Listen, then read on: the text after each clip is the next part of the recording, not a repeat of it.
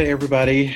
We are back for another show and another week of Megashine, your podcast about geeky gay things from a black gay geek perspective. I'm Victor. And I'm Nick. Yes, we're here. So what's up? What's the tea? What's going on? Ooh, so much. Work life is picking up. We are hiring people to get in our office right now. We're kind of really short staffed. So, bitch, I am basically doing a lot for this. But my role is high. I'm number two. So that means you have to work for this money. And Hop right now. I'm working for it. It's a lot, but it's fun. I get to create stuff, and I'm helping out black male students. That's really fun but it's so weird. They be calling me Mr. Kearney, Mr. Victor, because some of them are from the deep South. I said Mr. Victor. I'm like, oh Lord. I was like, no. It's like, no, you can just call me Victor.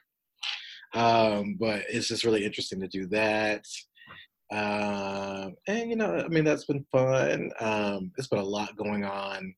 I saw Us earlier this week. I'm seeing it again. We have to talk about that another time, but I'm telling y'all, oh, Lord have mercy, that movie. It is something else. Mm-hmm. It is something else. What else is going on?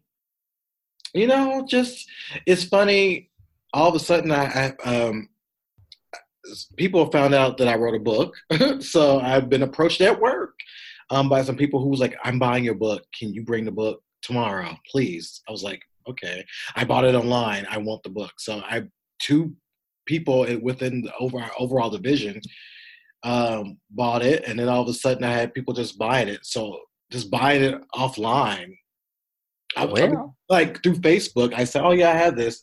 It was like, put the link up. And all of a sudden I've been mailing out books. I'm like, oh Lord. And so that's been really fun. I mean, I have to remember that, I did this. So I have to be ready to talk about it, especially next week, because next week is WonderCon and I will be there. So there's a lot going on with that. But, I'm good. Besides the fact I found out that I'm only getting $6.41 tax return. I saw that. I have.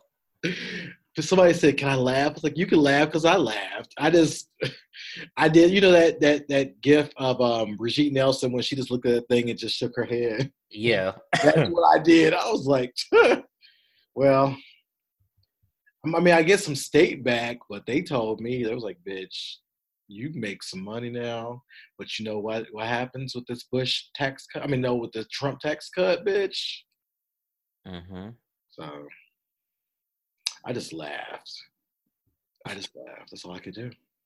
That's all I can do. What are you up to? What's going on with you? Child, nothing but a brand. Let's see what I've been up to. Have you watched, I think it's on Netflix. Mm-hmm. I watched a Batman Bad Blood. Yes. What did you think about it? Because I was like, it was okay, but it was cute. They brought in everybody into this thing. That's one with Batwoman, right? Yeah. It was interesting. It was a lot because they brought in all the Bat family. Yeah, and they made a new one. Oh God, what was the black guy's name? I forgot what he was. He's been around. He has? Okay. Yeah, it was like a few years ago. I think he was introduced in the comic. I think that was him. I know there was a black one at one point. Black. But, there was a nigga. Yeah. But, I thought it was cute for what it was. Mm-hmm. I wasn't that impressed with it, but it was okay. Like you said, it was okay for what it was. And it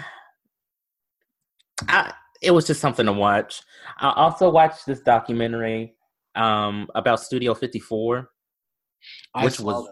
it was really good. And I made a mini thread about it on Twitter, and I felt that I was upset of how Studio 54 closed because it was only open, I think, maybe the span of 33 months or something like that. Yeah, it was like almost like 2 years and some change. Like, yeah. Yeah, it wasn't open that long at all, but if it had that presence that it had been there forever. Yeah, And yeah, it, you're it right. just how like they got caught on tax evasion, which of all things, it's like, why do that? And I felt like the owners, especially, oh gosh, what is his name? I know you're talking. Not Ian, but the other one, Yeah, Steve. yeah. Steve was the problem.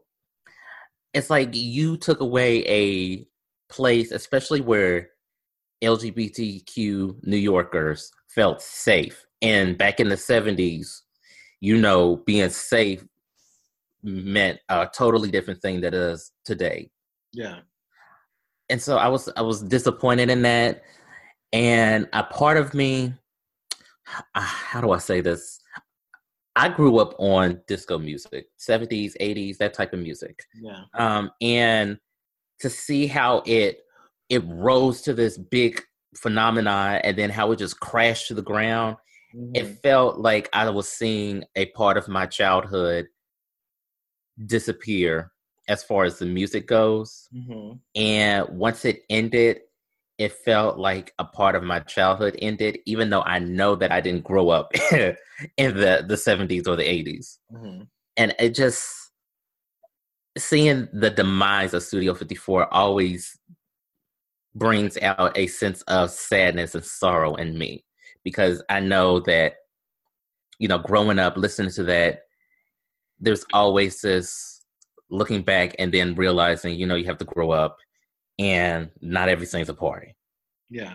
And it was, if you like documentaries, if you like music, if you're intrigued about Studio 54, I would recommend watching that. They actually talked to Ian, the other owner of the club, and he's much more the reserved type.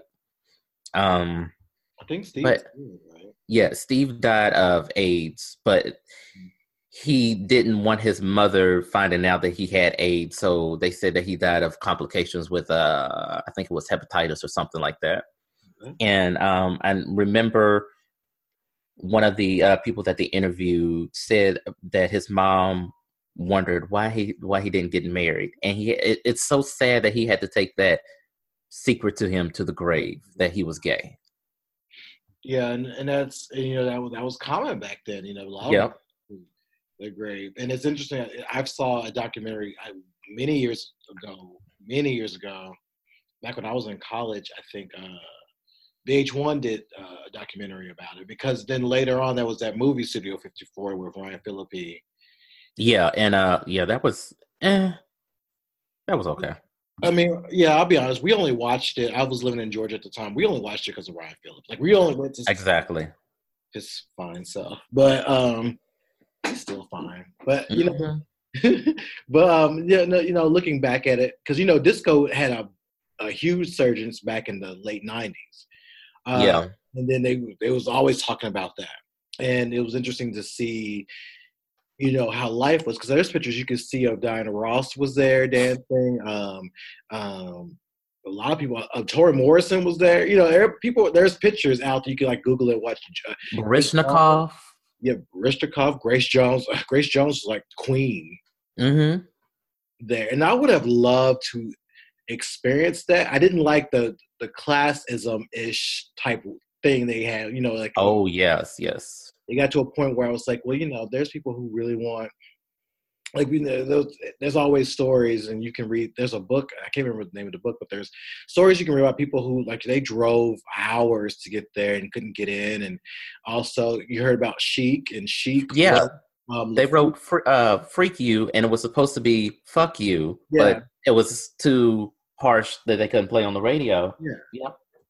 And it's so much with that. And it's interesting because once Studio 54 died down, I mean, I always wondered, it was going to kind of slow down anyway, because disco was dead by the end of the 70s. They did this big, like this, they went to like a ballpark or something and was burning records and everything.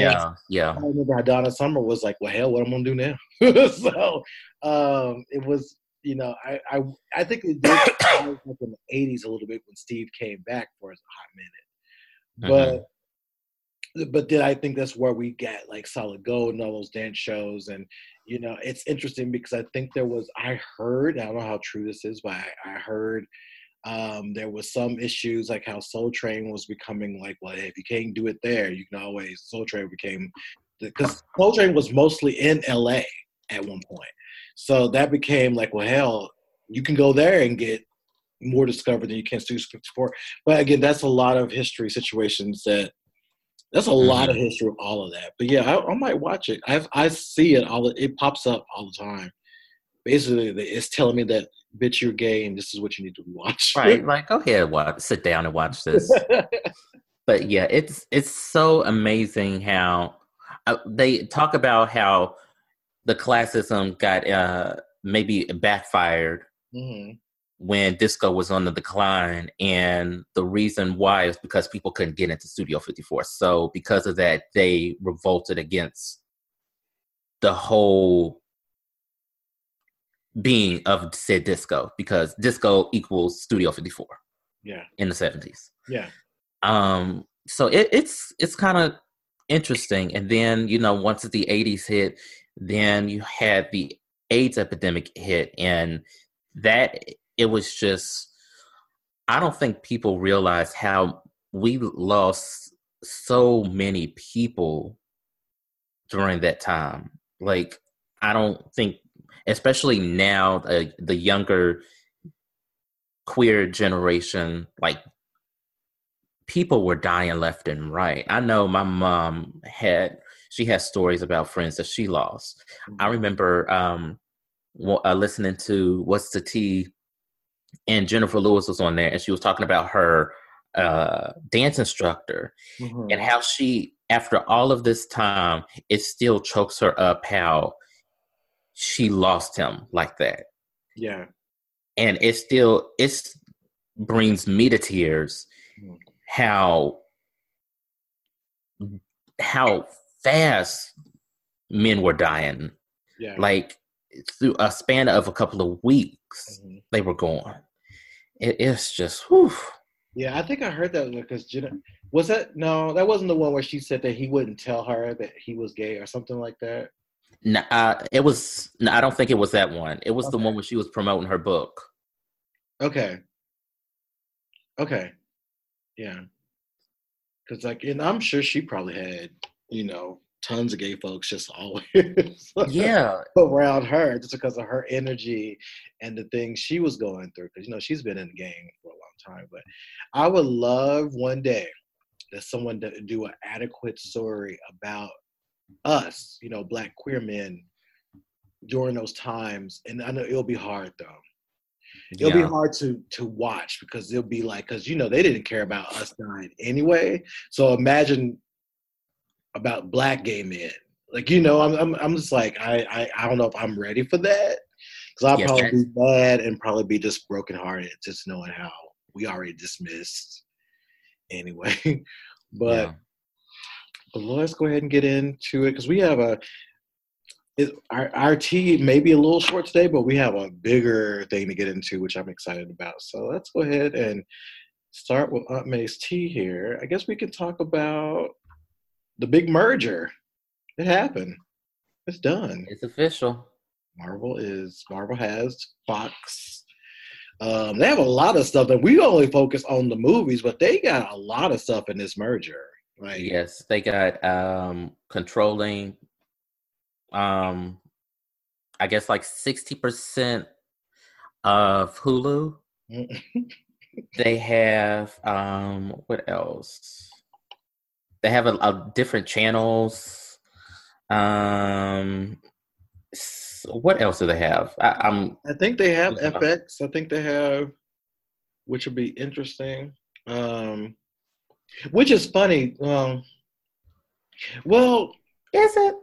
Well, it's interesting. I'm thinking about Ryan Murphy, because Ryan Murphy has a deal with FX because all his stuff is there, but he also has a deal with Netflix. Right. He got that deal. So how does that work? Because if they got a hold of that, yeah, a lot of a lot of everything is not like it's crazy. Yeah. During an acquisition or merger, everything is not known right there off the bat, especially like people whose jobs are at stake, all of that jazz. But they have The Simpsons, which I mean, really, they could have gone ahead and cut that anyway. Yeah. But it's so much stuff that they have.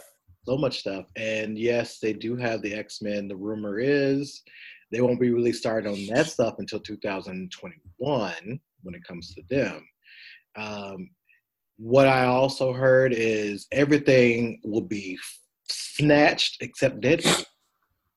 Yes. They will keep, Ryan Reynolds has made, which that's a smart move because he has made that in his own way, and I think that was a smart move on his part. But everything else is up for grabs. So I'm sorry, Miss Ship, but that means you're not on this train, and that's okay. That's okay. You'll find something, but they will be doing stuff then, and they also will have a big chunk. They pretty much have the Fantastic Four, which has a lot of stuff in Fantastic Four as well that they can do with that, because a lot of Fantastic Four has a lot to do with all of them. Like, they are all connected, but a lot of stuff that you see in Avengers will have a lot to do with Fantastic Four and the Elementals, because they also have a lot to do with Fantastic Four. So now, mind you, this purchase was $71.3 billion. Lord. So they own a lot, and I know that Fox News is going to be Fox News and their subsidiaries are not included. No. If I read that right, they're not included in this purchase. They better be happy too, because that would have been probably the end of them. They'd be like, guess what? Right. We're going to start talking about Donald Duck. They could have been just rude and be like, bitch, all of y'all gone. We're going to talk about Donald Duck. We're going to have Uncle Scrooge on here. Like, they could have been like this really. I wish they did, though, but you never know. They might be bold to be like, you know what, y'all? We're just going to. Y'all can have the rest of them. We'll take Fox News. See what you do then. Because they could if they really want. I mean, yeah, they true. It's just, I'm excited for what they do as far as the MCU. I want people to stop acting like, because we're excited that we don't give a damn about people losing their jobs. It's like, we don't know what's going on. And yes, it does suck to lose a job, but y'all don't put that on us. It's fucking ridiculous. Yeah, because I have a couple of friends who are losing their jobs, and I was mindful of that. I was like, I'm sorry. Like I said, I'm sorry. I said, I'm happy for this piece, and I understand that comes to the cost of that, but they get a severance. I know they get it. Well, all of them are not going to get a severance, but I know some of them are getting a severance. But at the same time, I had another friend who was kind of rude. He was like, y'all know this was coming? So, because I had one friend who literally now started looking for a job. I'm like, you should have started looking for a job like a while ago. Like, I would have. Like, if I know it was coming, I'd be like, well, let me start looking. Right. Again, I don't know how that works. So maybe they couldn't if they want their severance. I don't know how that works. But, it's going to happen. It's happening. They said like as many as 10,000 people are expected to be laid off, but some of y'all will get picked up, especially those of y'all who work in certain parts that are, very feasible to many of these studios. So hopefully y'all get picked up. There's a lot of, production companies out there, like Monkey Paw and all that. Hell, where I live, that's all around me. Basically, it's a bunch of Valhalla. A lot of these places. A lot of production companies around here, so I'm sure if y'all really talented and stuff, they'll pick y'all up. But right, the rest, the rest of y'all, good luck. I know this is going to suck, but I hope that you make the best of your severance. I had a friend who went through when Lifetime closed down in New York City. He had a great severance. So, hell, man, I lost my job at the being McCutcheon, I had a severance. Yeah. Even though, how they shut down was dirty as fuck. Yeah. But that's neither here nor there.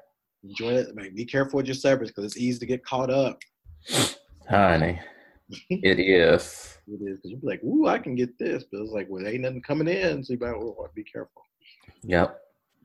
But yeah, that's happening. And then some very interesting news is happening too on the DC front when it comes to the Titans. Yes. So the next season of Titans, they have cast a trans deaf actor, a 20-year-old genderqueer artist for the role of Joseph Wilson, Jericho. Mm-hmm. The actor's name is what is his name? His name is, he's cute though. He is cute. Like, all right. I had his name in my head. I kept seeing it so many times. What is his name? Chella. His name is Chella Man. And so he's going to play Jericho. Now, I know, are you familiar with Jericho? Because I'm not. Yes.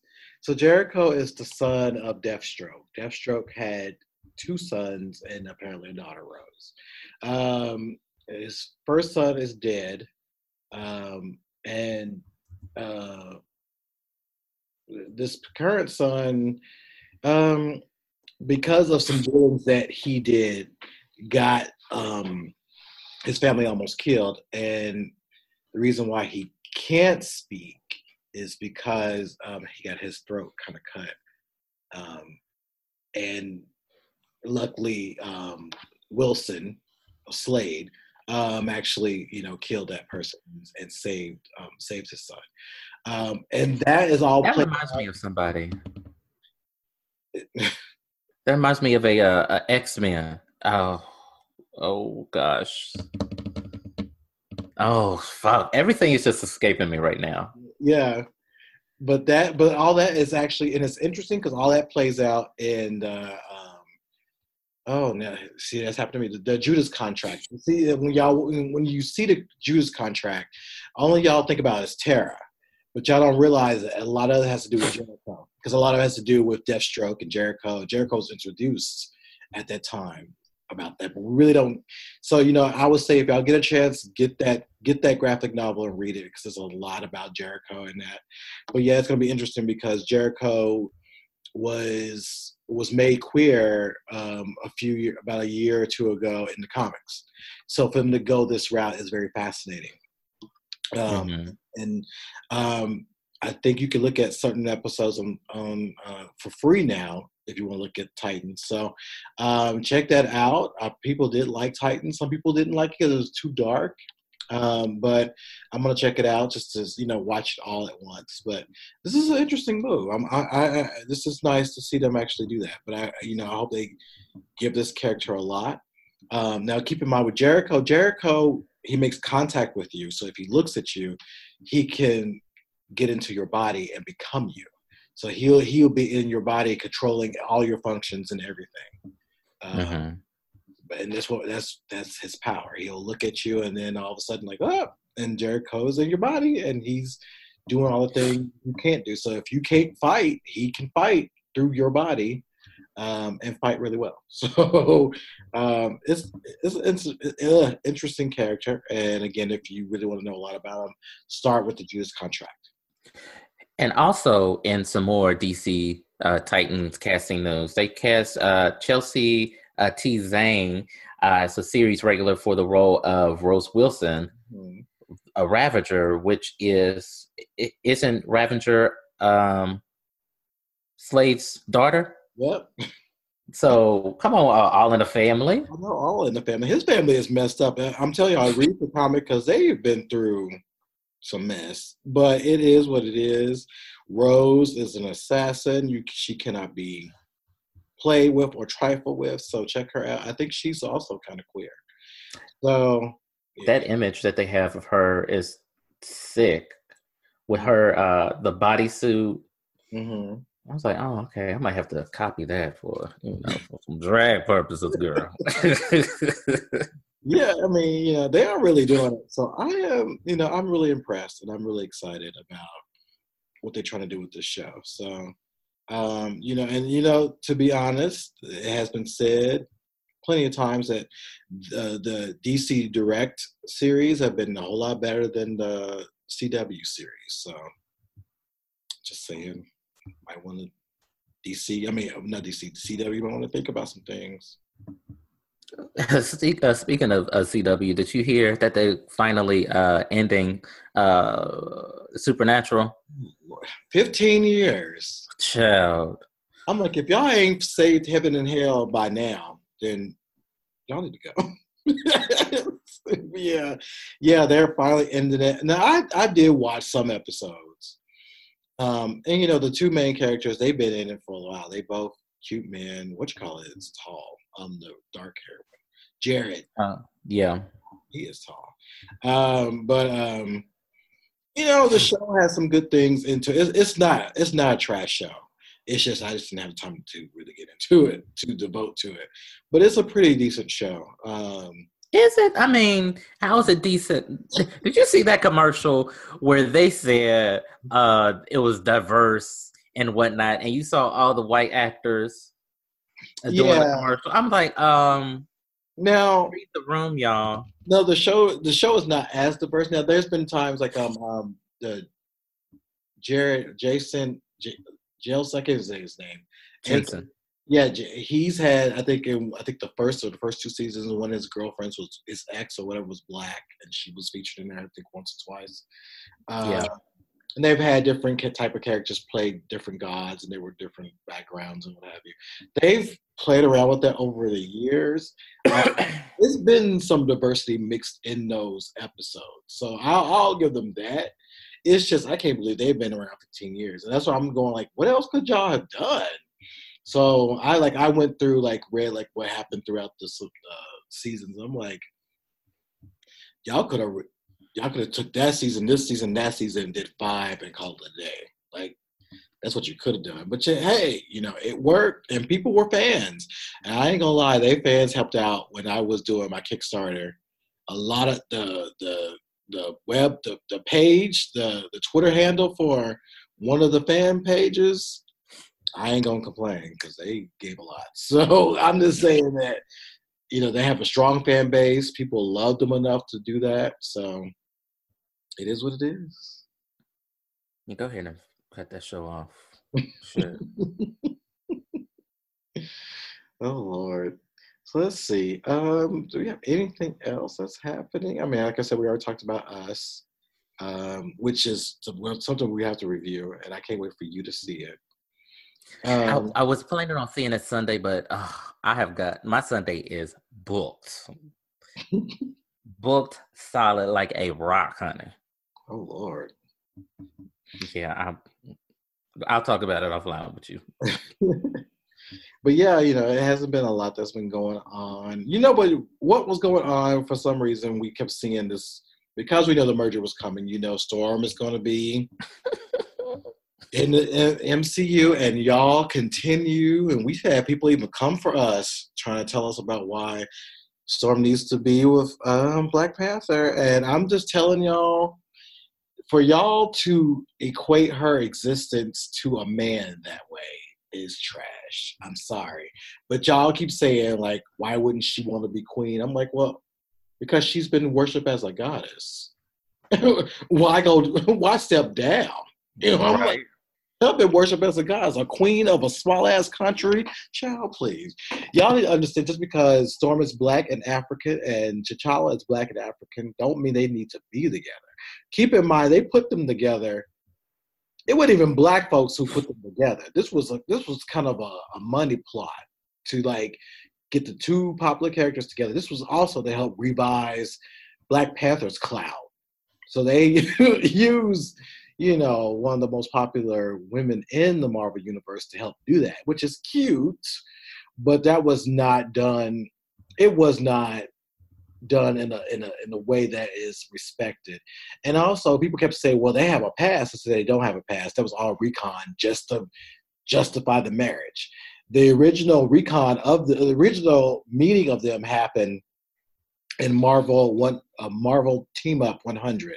They met. They talked about their past. They ran a situation happened where they crossed paths again. Talked about when they met, but they didn't have a romantic relationship. They were friends and what have you. And yeah, it crossed their mind, I believe, but they never acted on it. They never even went there with it. They just kind of said, that was the time. We were two different people. Let's enjoy life. And that's what happened. But they reconned all that mess just to justify that, they should be married. But that was like a lazy thing to do because there was like two black characters. Why not? So for y'all, a lot of y'all don't know that history, and that's why y'all keep out here caping for it. But for those of us who know that or have an idea of that, it's lazy and we don't want it. So stop trying to make that happen. And I don't think they're going to make that happen because Lupita is a... Right. Why would they just get rid of her? And even if they do, that's not Storm's role. Now, Storm can appear in Black Panther because she could be a legend. They heard about that weather goddess. And then maybe something happens. But I don't think if they're going to do anything with her, they may leave that something else. Again, we have no idea. But let's not try to put them together because they just both black. That's like right. It's for the culture. Like, you know what? Whatever. That's like saying, let's put the gay people together because they both gay. Right. Like, that's not how that works either. So, yeah. Don't do that. Don't do that. Yeah. So, you know what? Let's go ahead and clean up this tea because we've got to get into the King Size issue. We do. So, in honor of the Dark Parakeet dropping soon, we found it would be better to discuss the similarities and the differences of the comic book Phoenix Saga and the animated series of the Phoenix Saga. So let's jump on into it. So if y'all don't really know, the comics really got into this deep, and back in the, I will say 79 and 80 was the time that we got the Phoenix and then the Phoenix Saga. The Dark Phoenix Saga is what a lot of the things are based on. So we're not going to really go into the Phoenix Saga because that started way ahead, and that's the whole M'Kraan Crystal and all that situation. But what we're going to do is kind of talk about the really turning moment for Phoenix. So what we're talking about is the Phoenix Saga that happened from issue way back from 129, and it goes all the way, I think, to 138. At the time, Jim Shooter was the editor. Chris Claremont, who is a main staple when it comes to anything X-Men, was the writer, along with John Byrne, who was also the artist. And Terry Austin. And Terry Austin was the inker, and Terry Austin also worked on the new Teen Titans. So it's a little bit of history of all that stuff. But we're going to get into each of the comics and kind of talk about some of the highlights and pieces there that was kind of neat. So let's go ahead and let's talk about issue 129, which was very interesting. And it was that particular one was called Appearing. No, I think it was like God Spared the Child. It's one of the titles, but it was God Spared the Child. And in this one, we got introduced to Kitty Pryde. It was her first appearance, as well as the Hellfire Club. That was the first appearance of the Hellfire Club, including Emma Frost. Now, Emma Frost got that head laid like world peace. She had that bob. That was a bob. But yeah, this issue here was like they just got through fighting Proteus, who was Moira McTaggart's son. Now, if y'all watched the cartoon, they did do the episode of that. And so now the comics was actually more darker than the cartoon, because I know in the comics they kind of made up him and Proteus's dad, because he was trying to find him and whatever. But wasn't it darker in the comics? Yeah, so in the comic they alluded that Proteus' dad was very abusive to Mora. In fact, left Mora like almost left for dead. He beat her a lot and left her. She almost dead. She even mentioned that. But the son was locked away because of the fact that it was like Mutant X and it was dangerous. When Jason, I think it was Jason, when he got loose, he went looking for his father, merged with his father, and took his father's rage and hatred, and just all that together became just this. They first real fight of evil. Basically, that's what it was known for. So, what we get in this episode is they just got through fighting, and they're going back home. And Mora and Banshee stay aside. Banshee and Mora with a couple.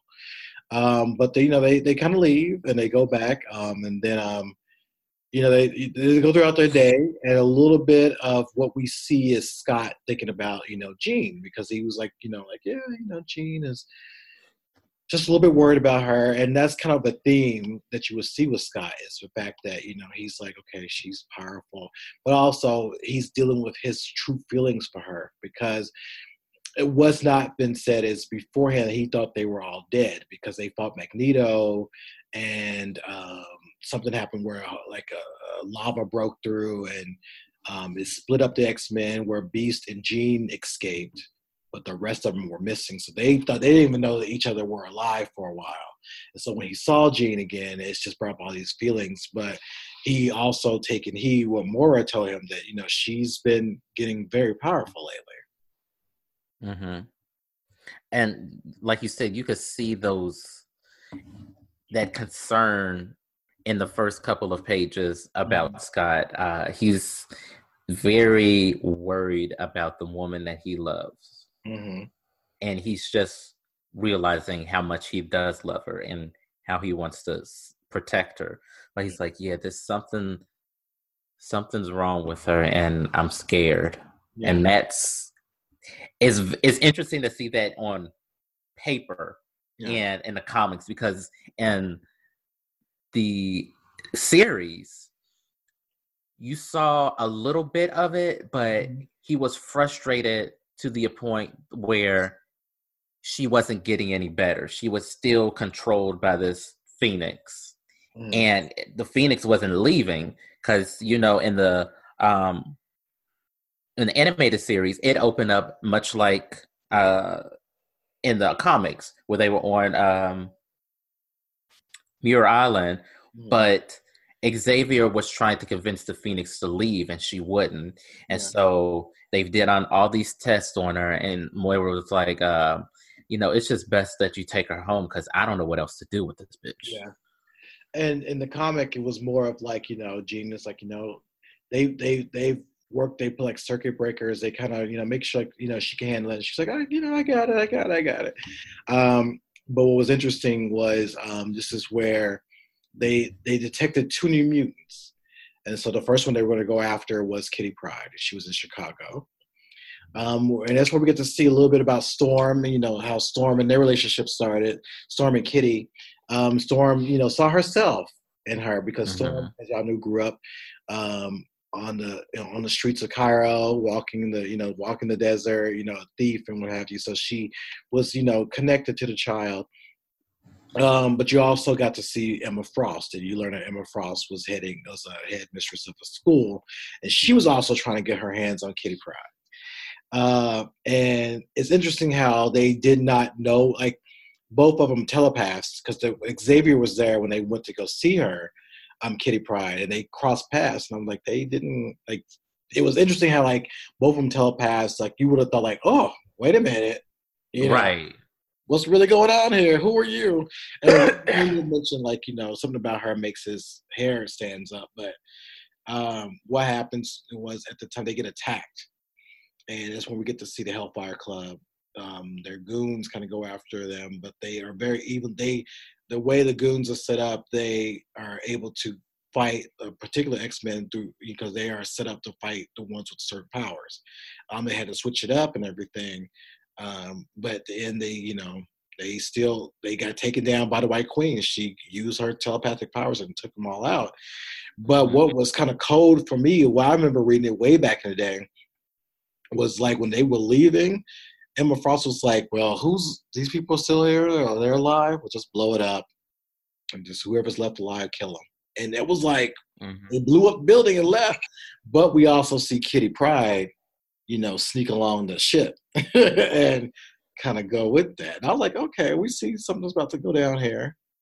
But let's even back up before that, because when the jet was leaving Muir Island and then the Hellfire Club's jet, they were already on track with the X-Men. And that's when Jean started getting her quote unquote time slips, and Wingard or Mastermind was planting those little seeds little by little to get her on his side and to break that control. Yeah. And that was interesting what he was using. He was using her, this thing about her being Lady Grey, and it was very interesting just to see how he was able to tap into those pieces, because I think there's a scene where you see him in the back, you see a shadow. Well, no, you see kind of a feel of him in the shadows, as well as the rest of the Hellfire Club too. And then you see Emma in her full outfit. So that was kind of interesting to see. So I remember when I read this, I was like, okay, something's about to go down here. So that was a good introduction to what we were about to see as we move forward into this series. It was. And what did you think about Xavier? He felt as if I felt like he was holding back a lot of information from the X-Men in like the first few pages of the comics. I think because he wasn't completely sure what was going on with her, he didn't want to alarm everybody. Everyone want to watch this, especially Scott, because I knew Scott was already tense, and I think he kind of noticed that about Scott. Because there was a part where, he like Xavier was working with the other X-Men, and Jean and Scott was just walking around, like can take some time for themselves. But I think that he was like, I don't have all the information yet, and I just want to see what happens before we go any further. So I think he was kind of being an analytical person at the time, but because, nothing was really freaking him out yet. And I think that maybe he was still reeling from how, now I haven't read the first part of the Phoenix Saga, but, in the animated series where he got attacked and the dark shroud of his inner thoughts were coming out, and how he was attacking his own X-Men. And I don't know if that happened in the comics, but maybe that's why he was a bit reserved or taken back from the X-Men, because he was scared that he might lash out or something might trigger his own dark tendencies. A little bit of that, and also remember he thought they were dead. He only had Jean and Beast in the comic. They the ones who came back. So when everybody came back, I guess he was kind of like, let me just kind of get a hold of what's been going on here. And I don't think he even realized how deep this was until it was almost too late. So let's see. Now we move into 130, and we get the Dazzler. So one half of the team that was in Chicago with Kitty Pryde, that was Storm, Colossus, and Wolverine. The other half was Jean, Scott, and Nightcrawler. So they go, I think, New York. They were in New York. And they were going to go check out the Dazzler. She was playing at this dive bar, basically. And so they go there. But what was interesting and what always stuck with me was we're beginning to see some cracks in Jean. And there was a part where she's like, they're in this club, it's like one of those, all types. It's whatever type of club you could think of. This kind of sleazy, and there, all types were there. And there was a part where she mentioned like these thoughts, like, oh, they're so vile, but yet attractive. I'm attracted to it. Yeah. It's like up there, and there was some little pieces of that we were seeing. And so that was kind of fascinating because I was like, what does that really mean? And then we get the Dazzler, Allison basically kind of showing off herself, but also we learned that the Hellfire Club is there as well, so they attack. I was wrong about the shadow thing. The shadow thing was in this when it came to Jason Guard. But they attack. Again, they were all set up to attack certain X-Men because of what they know about them. And it was kind of interesting to see how that went down and what have you. But I think at the meantime, we see Storm and Wolverine, all they captured. They even got Xavier. And it hasn't really been shown how they got Xavier. And I'm like, how did they get Xavier? Because I'm like, that was interesting. But they did get him. And so the White Queen is, doing all this talk about everything. And she is ruthless. She's threatening them. Like, if y'all don't get this together, y'all could be replaced. Like, she's right. I paid too much money for that shit. Yeah. That was very interesting to see. But what I like about this one was, again, just seeing, those cracks in Jean, but also that nice panel of, Wingard is out there, but if you pay attention to the shadow, it kind of gave you an idea that wasn't who he really was. And I like how I think that's when Scott kind of said, like, wow, Jean just took us straight up here as it was nothing, because they changed it. Yeah, she changed into their costumes. Yeah, he was so taken back from that. Yeah, he was like, "Whoop, we already know stuff," and I was like, okay, but then it helped me as a reader back then to be like, oh, she must be really powerful. If you take, you've seen everything, Cyclops, but apparently this has really got you shook. So now in the cartoon, you could also see those little cracks in Jean, because there was one scene where Scott is talking to Jean and she's on like a bed rest or something. And he's like, I have to go back to the club to meet the Dazzler. Oh, yeah. And Jean says, leave me to be with another woman? Go there. I remember that. I was like, girl, calm down. Calm down. Yeah, and it's like, maybe you'll have to keep her safe from me or something like that. Yeah. But, that's true. That's true. Because I was like, oh, that was really interesting. But it was interesting that also, again, we were seeing, a little bit of what was going down with the Hellfire Club and what they were up to. And I think, is that when, I think that's when Kitty Pryde was like, they was like, okay, you need to figure out what we're going to do next, because not yet. Called on the phone. Yeah. Because Colossus, Wolverine, Storm, and Professor X were already captured. Yeah. So if she tried to get Storm out, but Storm told her to run and call. So she called and got Nightcrawler on the phone in the Rose. Yeah. And let's talk about Storm. Storm, she was telling her how to do things. But I love that Storm had like the phone numbers right here in this little piece of my outfit. Right. If something ever happened to me, I got lockpicks in my hair. And they even mentioned that they was like, Storm is a good thief. Check everything on her because she has lockpick. And again, that goes back to her past, which is always nice when they used to reference, like, she used to be a thief and this woman knows how to get out of anything. So y'all need to like check her thoroughly. But I love that the basic thing was right there in her a little strip of her outfit. It's like, here's the phone number, everything. I'm like, come on, Storm, come on with the safety. Right. They're not gonna get you. So it was like that. But but yeah, I was really into that part, and it was really neat to see that.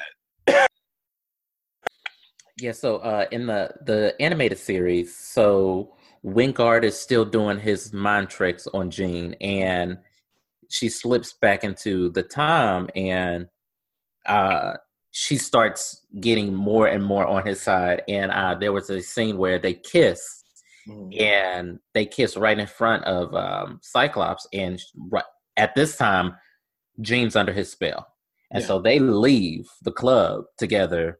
And Scott tries to go after them, but Dazzler steps in to help, and she tells Scott that those were the same goons that tried to kidnap me.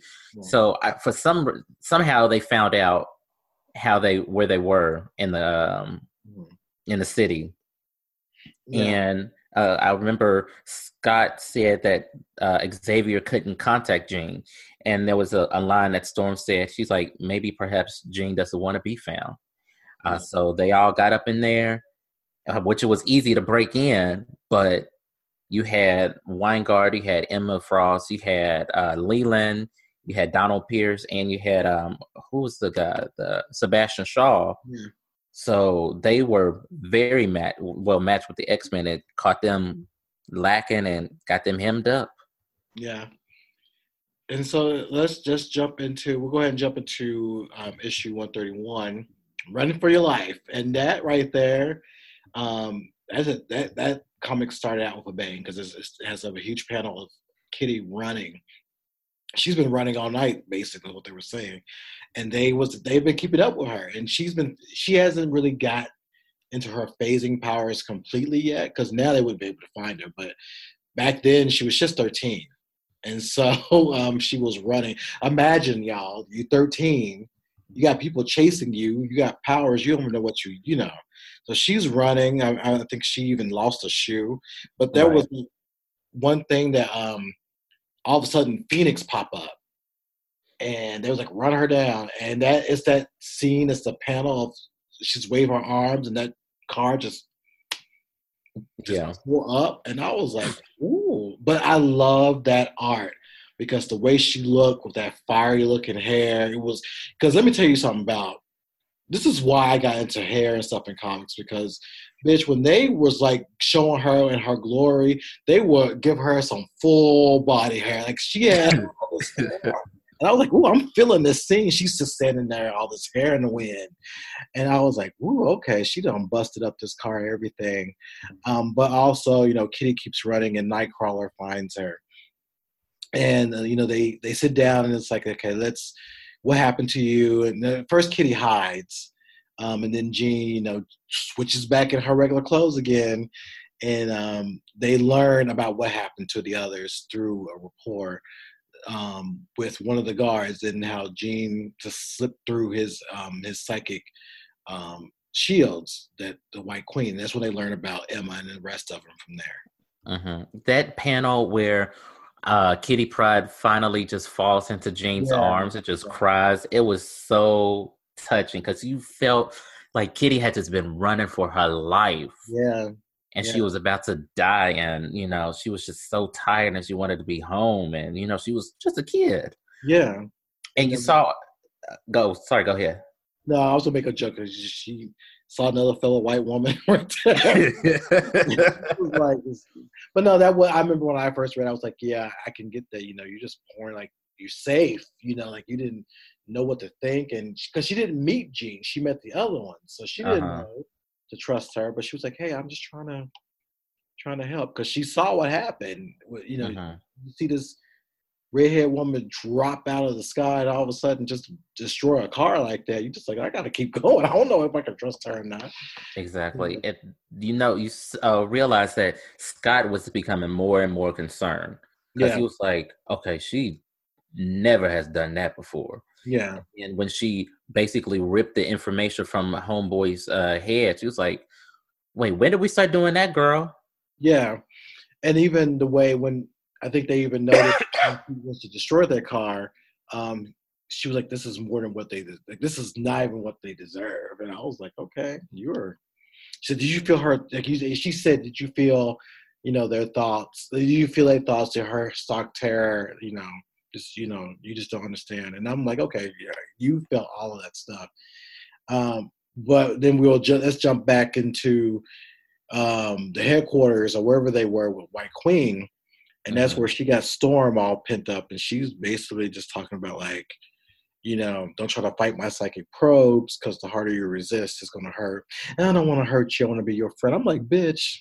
She was doing the most. She was. I'm like, Emma, see, this is why I never liked you. We always Emma has been through a lot of things over the years. But that moment, I was like, first of all, you messing with Storm. And I'm not really feeling you on this. because you ain't mess with nobody else like this with Storm. But anyway, that was something that it gave us a little bit more of an insight of like we need to like pay attention to Emma Frost because she's nobody to mess with. But then there was that scene, I think, when Jean put that whole thing, put the car back together. And I think Scott was like, she put this car back together. Right. How the fuck she do that? Not only she did that, but then she was like talking through the other guy. She was like talking to him, you know, like talking through him psychically, like having him like say, "Oh yeah, we caught these X-Men." And now, I know Scott was shaking in his boots.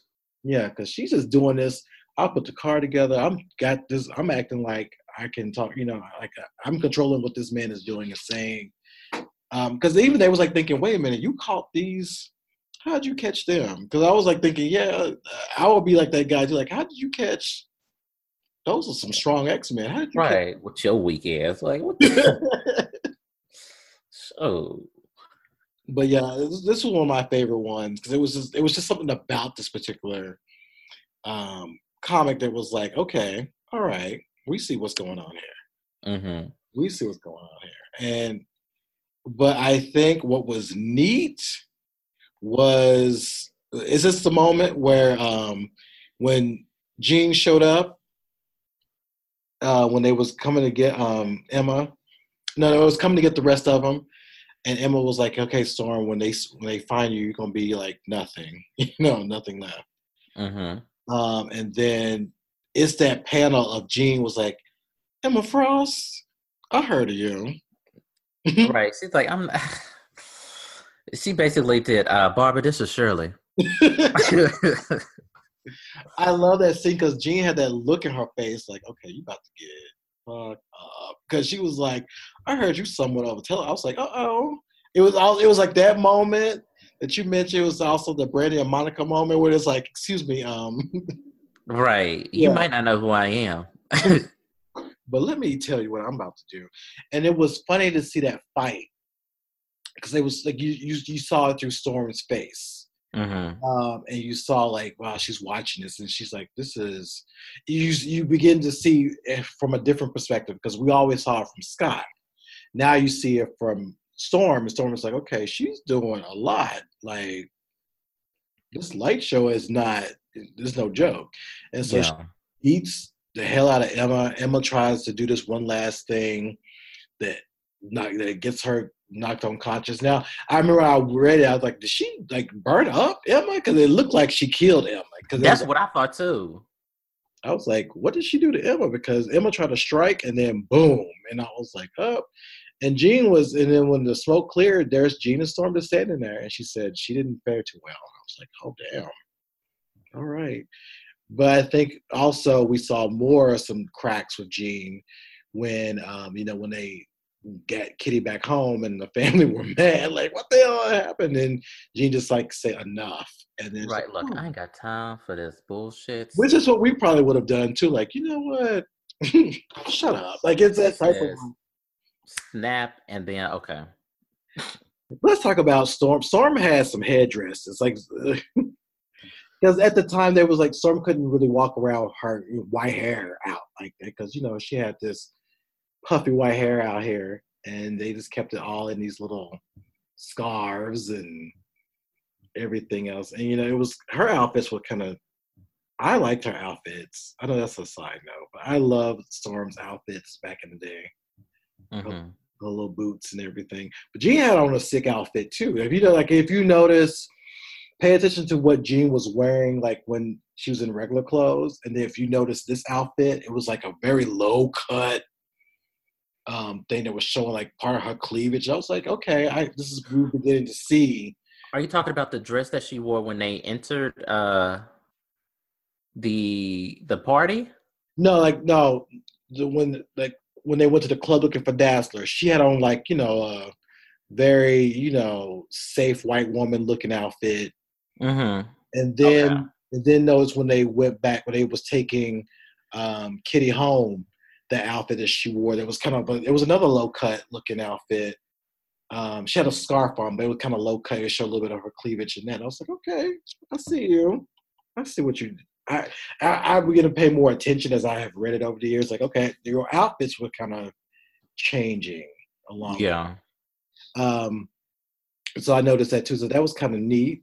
And I was like, okay. But then Xavier was also noticing, like, what's going on here? Because I was like, did you do this, Xavier? He's like, I didn't do this. Like, it was like, I don't. Her.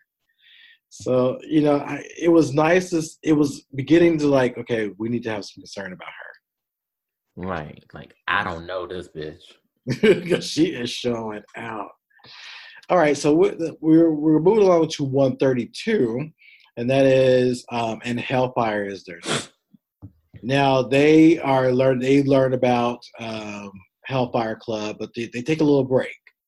So they go and hang out with Angel and his girlfriend, Candy Southern. That's her name.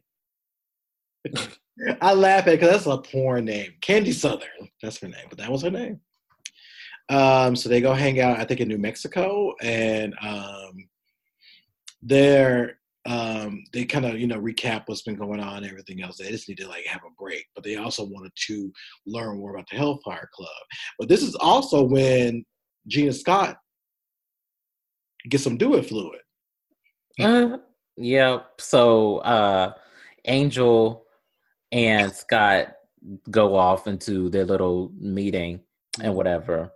And Gene's ass, he was like, I think Scott said something. He's like, what? I'm like, bitch, like, why do you always have to sneak up on me? She did, because they were like on the, because Angel took Scott way out because he just wanted to talk. Because they grew up together. They were the original five. Mm-hmm. So they went way out there. And then Gene just flew out of nowhere, with a lunch basket, picnic basket. I'm like, oh, Yogi Bear head ass. Like. And then she changed her outfit to like a little bathing suit. And then they start talking and everything else, but they just alluded to that they had sex, and they had sex. On right. He dicked that woman down. What the fuck y'all talking about? Now, in the cartoon, they were already captured by the X-Men or by the Hellfire Club, except Wolverine, because like the comics, he had got knocked down in the sewers by Leland and was making his way up to the top. So during this time,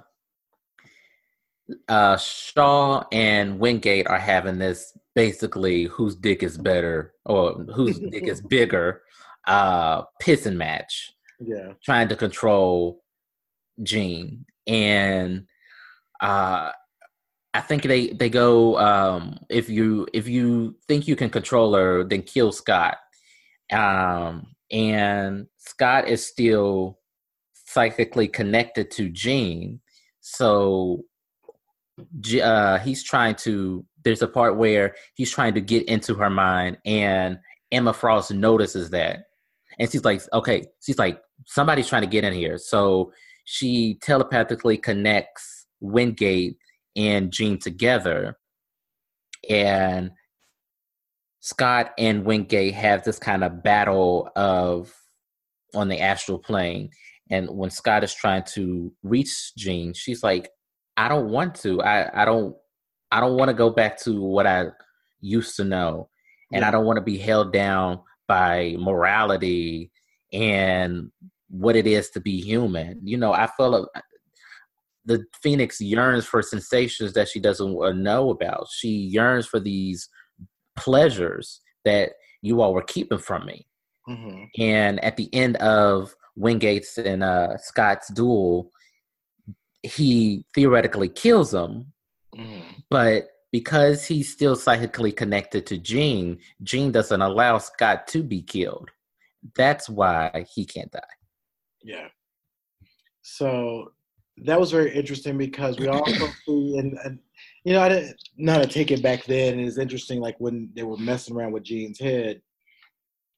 I think that's when we saw, like how I think Storm. It's not funny, but Storm was a slave, and I was like, Lord, okay. how she addressed her there, and she called her beauty, didn't she? Yeah. Yeah, and that was because that's what aurora means in her language is beauty. So that was very interesting, kind of sad to see. And how she slapped the shit out of her. Yeah, and I think this is, and then that's when we had Wolverine kind of go down, and so this is where, no, not yet, because I think this is, I think kind of jumped ahead, but no, I think we're on the same. We're getting there to where we get to where I think we're around at 133.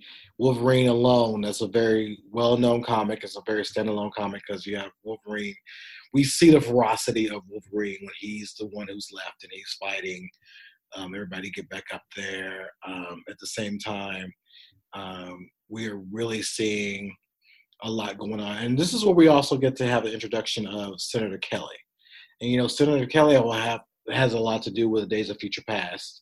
Also, if you remember the movie, he was in the first X-Men movie. But we get to learn a little bit more about, at the Hellfire Club, we learn about, Leland and what his powers are. We learn a little bit about a lot of their things. And learn like Donald Pierce, which Donald Pierce was in Logan. That's who that person was. And didn't Donald Pierce, wasn't he got taken in with the Phalanx? Yes. Donald Pierce, like, he's been through a lot. He has a lot to do with Genosha too. That's a little bit later on. No, I'm wrong. No, he doesn't. That's a lie. But yeah, with the Phalanx, yes.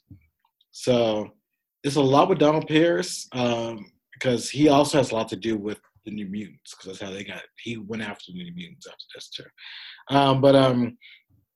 So we're dealing with, Wolverine, like, getting back up there, and I think that's the moment where we begin to kind of see her break in the way that Jean realizes, like, this is just too much. This is just too much.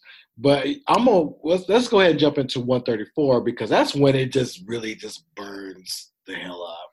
Right. So, well, going back to the animated series, Wolverine basically comes in and gets everybody.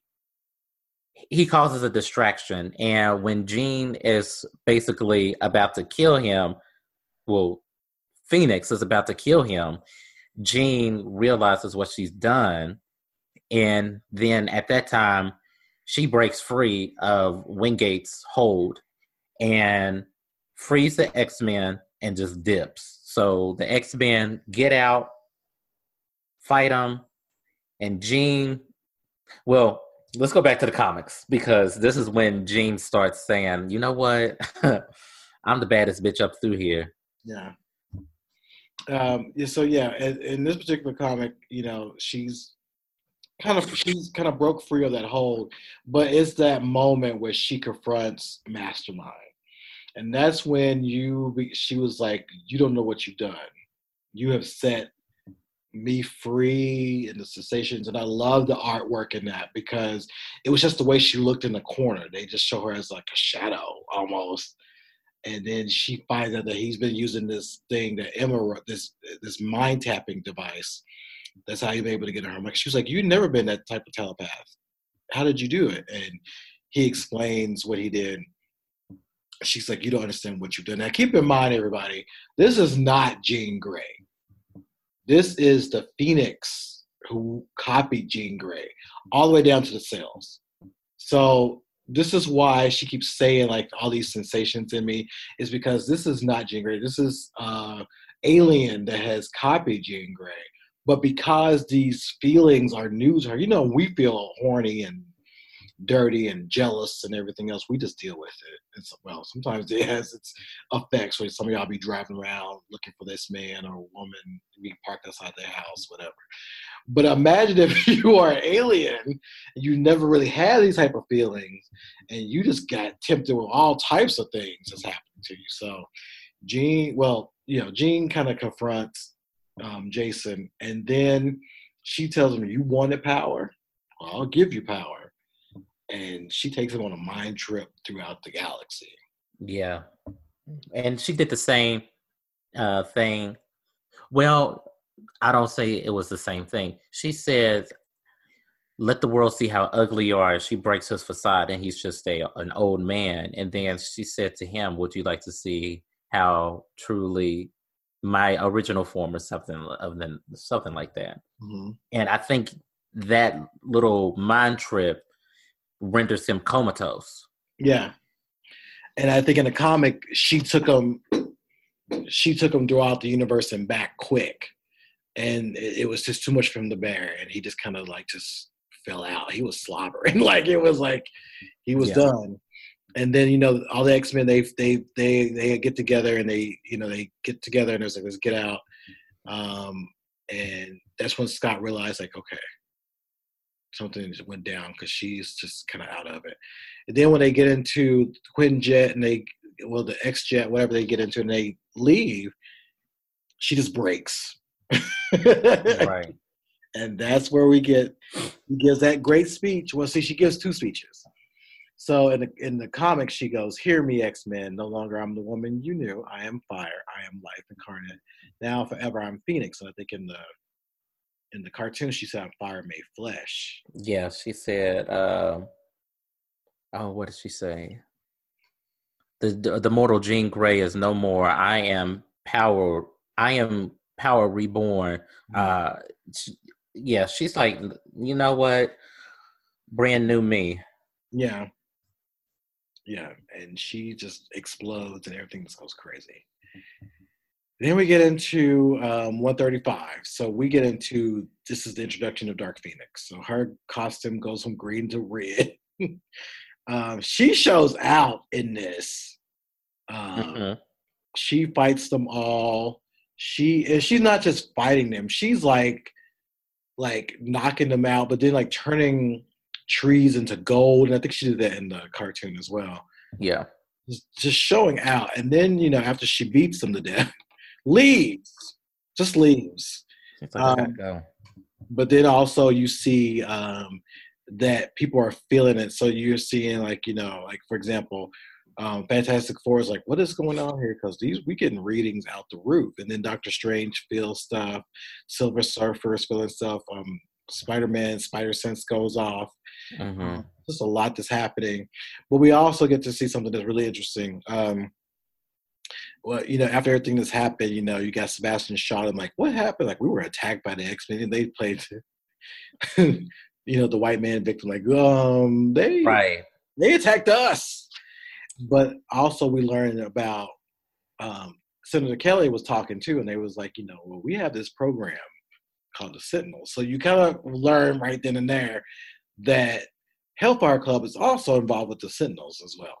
Mm-hmm. And it was it's scary what those little tidbits, those little nuggets that they planted. Mm-hmm. You see them come up in other issues, other storylines.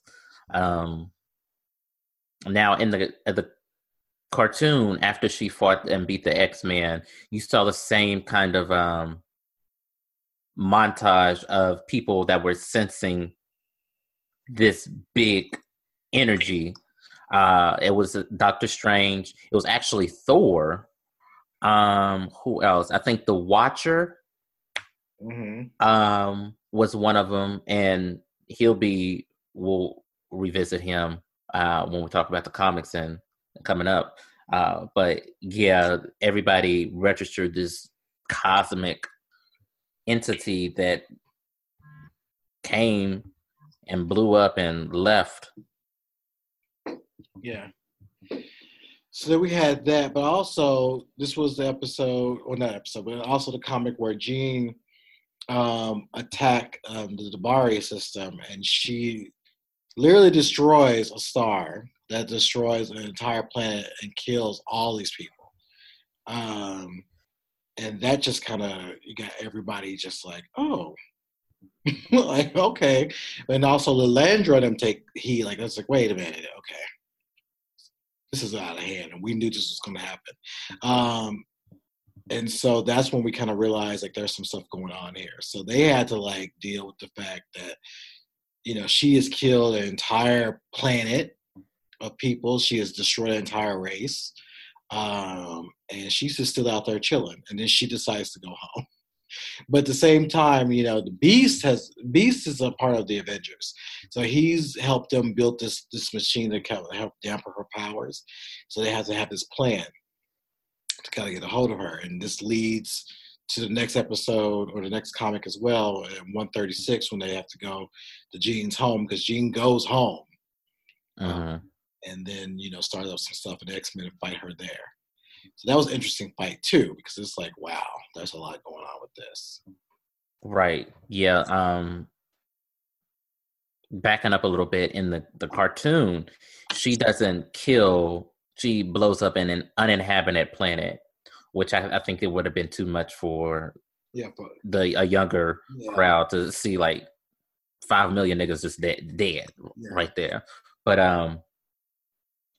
Landra was like, this is my worst nightmare that's come true, and so I gotta do something about it. And she lost her most prized fighter trying to get through in the comics, versus in the cartoon, they managed to get away and tell her, the Dark Phoenix is out here wilding.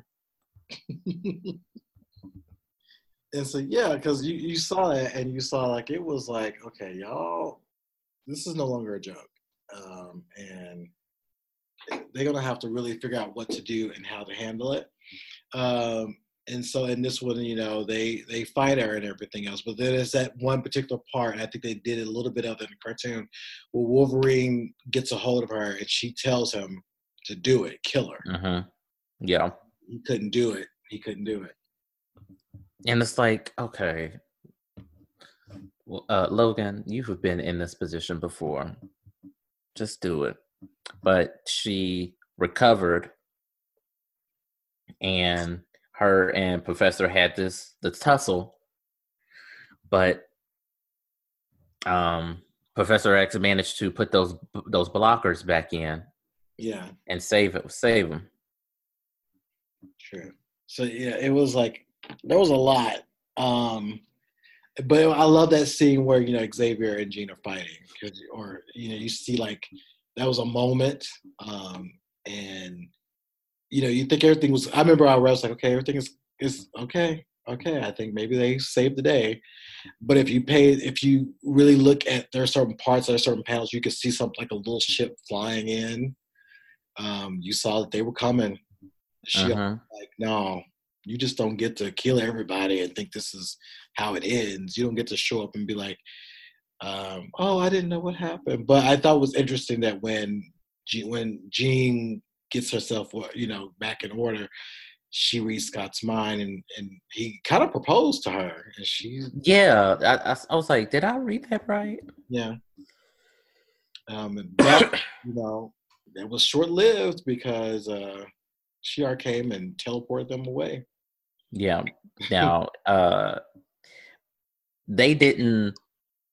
Well, not Logan, but Professor X didn't challenge the Shi'ar in the duel on the ship. They were still on the ground before he was like, Arlen Halar. Yeah. But in the comic, once they got, and we get to the big double size issue, which is, I'm telling y'all, if y'all collecting comics, you got to get it. You got to have this. This has to be in your collection. We get to 137.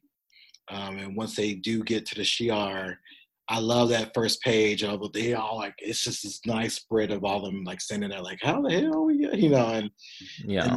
And I love the way, they address Lilandra, and how they, she's wearing her royal gag, she's wearing all that stuff, and saying, like, you don't understand, she has to die. She has killed these people.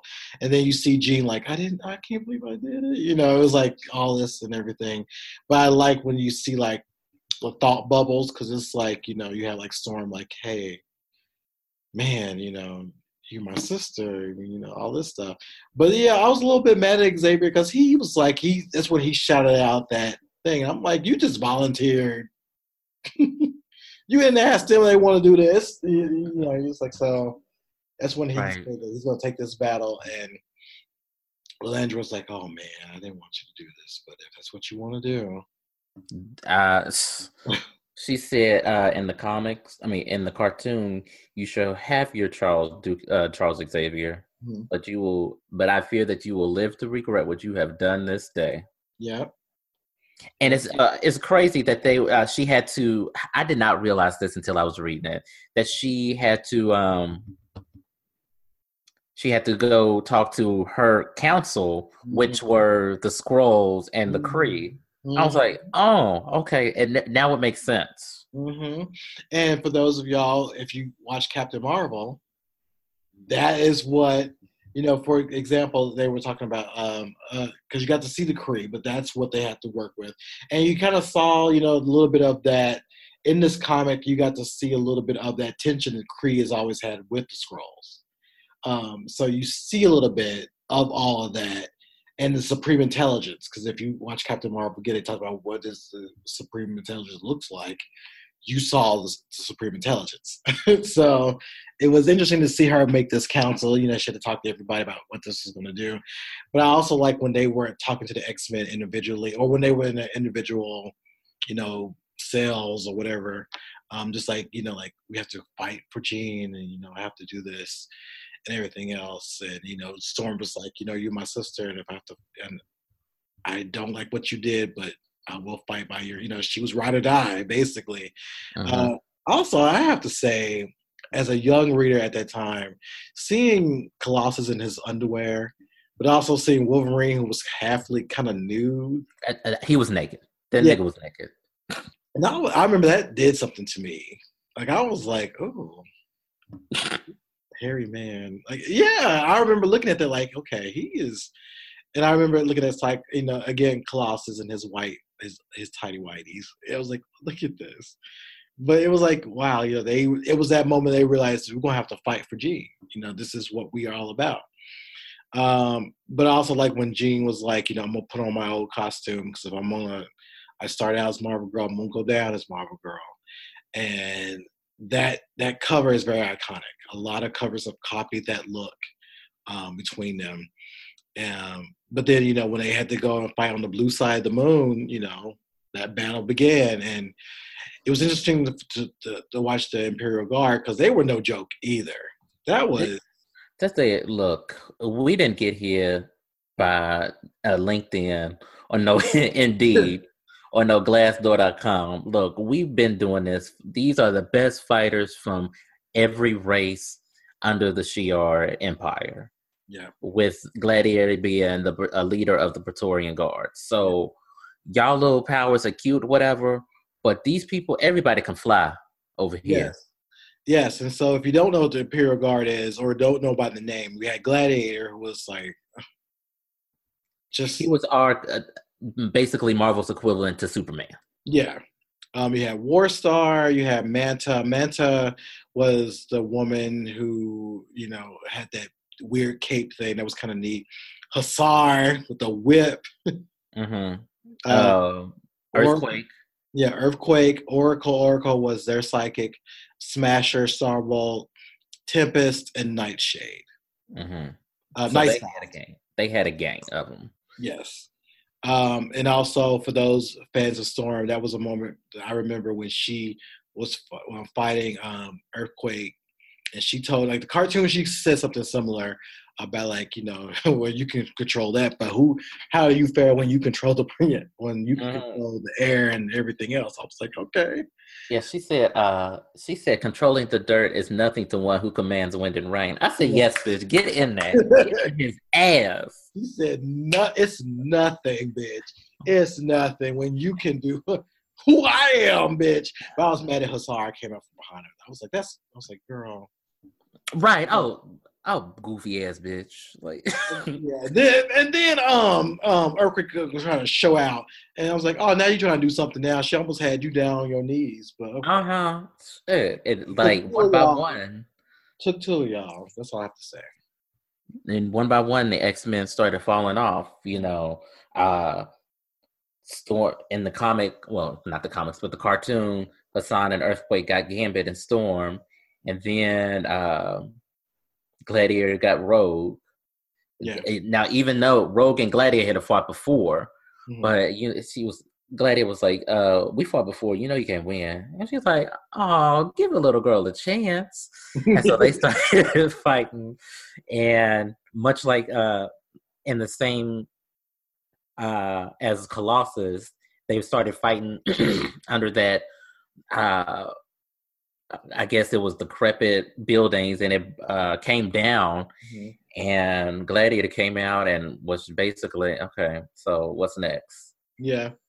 And then you had it was the final part, Gene and Scott, they were fighting everybody, but it was that moment they had was like, this is probably it, but I love you and all that good stuff. And they went out there, and I like that scene where it was like, Jean took a moment where she used the dirt, she used her powers to like use the dust and the dirt to give them like a little wall. Mm-hmm. They had a moment to kind of like, okay, I love you, this is it, but we'll see what happens. And so went out there and fought, and Scott got shot down, I think, by Starbolt. In the comics it was Starbolt, and the cartoon it was him and Gladiator. Oh. And then that just snapped her. It broke all those circuit breakers, everything, and she came right on back. And so Xavier realized like, okay, well, damn, we got to take her down. And so in the comic, it was more like they was like, we have to kill her. And you can see the anguish in Scott because he was like, I have to. There's no, we just have to do it.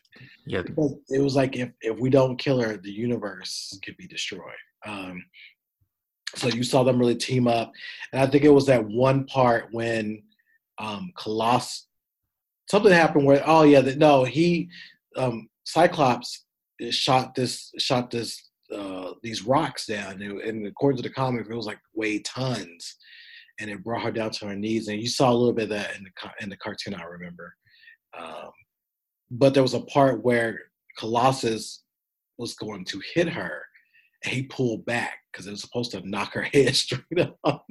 I was like, Lord, but Storm was not playing at all. She put her in that hurricane. Yep. And they were going at it. But then I think when she had that moment, Jean was like, okay, I'm going to have to just take myself out because none of y'all going to do it. But it was just that moment of seeing Scott pleading with her, at that time. He was like, we can figure something. Like, I don't know if I can do this. And she, went ahead and set it up. And, boom, she was out. And so it was really sad. It was sad. And that was it. That was the end. The last panel was where Jean was last stood. Yeah. And that was the end. Now they couldn't do that in the cartoon, so she reactivated the Shi'ar's Plan Omega, and shot herself. And I know the last when she was getting destroyed, she's like, part of me will always be with you, Scott. And then she was gone, and the Phoenix still came back. And she was like, basically, she's like, "Oops, girl, my bad. I got carried away." I was like, after you done did all this stuff, and then they set Jean free. But in the comics, she was gone. I put it in 138 because it was when Scott decided he was leaving the X-Men. They had her funeral, and they kind of did a lot of flashback, from all the way from the beginning up to now. And that's when he left. That's when Angel decided to be more active with the X-Men. It was just so much that happened in that. And that's when we began to see, like, Storm became the leader. After that, Scott did his Lonely Man travel. He was like, I can't be here anymore. I can't take it. Now, what we haven't talked about was there was an alternative written to this where Jean lived. And if you want to find it, it's called The Untold Story of the Phoenix. I have it. It's rare. It's kind of hard to find. But it shows what happens where Jean did not completely go mad, and they took her and they lobotomized her. So they took the power from her. And I'll probably post that a little bit of those pages and stuff online. But they lobotomized her, and basically she no longer had psychic abilities. So once that was done, Scott was like, let's get the hell out of here, which was interesting in comics, and where she lived. And there's like some pages drawn, like not pages, but there's like panels drawn of what happened if she would have lived. But they left the X-Men. So there's parts where you see Logan looking out the window and crying when Scott and Jean leave. But yeah, there was an alternative where they was going to let her live. But the decision was made by the writers that, no, we can't let her live because she killed millions of people. So they had to go this route. It wasn't until 1986 they decided to bring her back. So there was like 6 years of her death. Because she died in 1980, and then they brought her back, I think, in 1986. But yeah, you know, that so when I first read it, I didn't read it individual comics. I read it as a graphic novel. I think it's Marvel's one of first of Marvel's graphic novel series way back. So when I first got it was in 1990. And I read that and I was like, whoa, because I started reading X-Men late. So I started X-Men issue, I think it's 251. I started around there, 251. But my best friend, her brother had old comics, and he had the comic where they fought Proteus, and I stole it because he didn't even know he had the comic. He didn't know he had those comics left. So I was like, well, I'm going to borrow it. I never brought it back. And so that's when I read the saga, I was like, wow. That sparked me I wrote my own comic at the time about Amazon women as a group, you know, back in those days. But it was like really interesting to be like, to read that at the time, you know, being a teenager and like really getting into comics. And to be honest, Jean and Storm are the reason why I even started really reading comics. I had a few Wonder Woman comics, but those two were the reason why I got back into comics back in that time. Because I started reading comics again in 1988, but not that deep. But when I got a hold of that book, bitch, my McDonald's check and my Social Security check was was mostly going to ordering back issues of comics. Mm-hmm. So I don't know, but okay. So you read the comic? Yeah, that was my first time ever reading it. Yeah. So I enjoyed it. I really did. I think what stood out to me the most were the small hints that you knew something was wrong with Jean. Mm-hmm. And there was some of those panels where she looked so evil, like the battle with Emma. It's just scary how they drew her, and I love how they drew her. Yeah. Now the animated cartoon is always going to have a place in my heart, mm-hmm. Because it was what I grew up on, and so I like them for what they did. I like them for what they did to each different generations, because you know a lot of people in my same situation didn't have comics, so we only had the cartoon, and that was the best that we got, and that was the only thing that we got from the Phoenix Saga. Mm-hmm. But you could see that in both the comics and the cartoon, it was a love story down boots. Yeah. And I'm glad that I realized that a lot of the cartoon kept some of the same language, some of the same parts as far as when Wolverine got thrown down and then got back up and tried to save everybody. I like it. I love it. Yeah. Yeah. It's a very important part of comic history. That's why it's always referenced. And also, that's why people get pissed when you have, you think about the 20 years of X-Men movies or near 20 years and how they botched it up. And how you see now how the MCU has like set up. Like you think about when they started with Iron Man and how they got all the way up to where we are now with Endgame.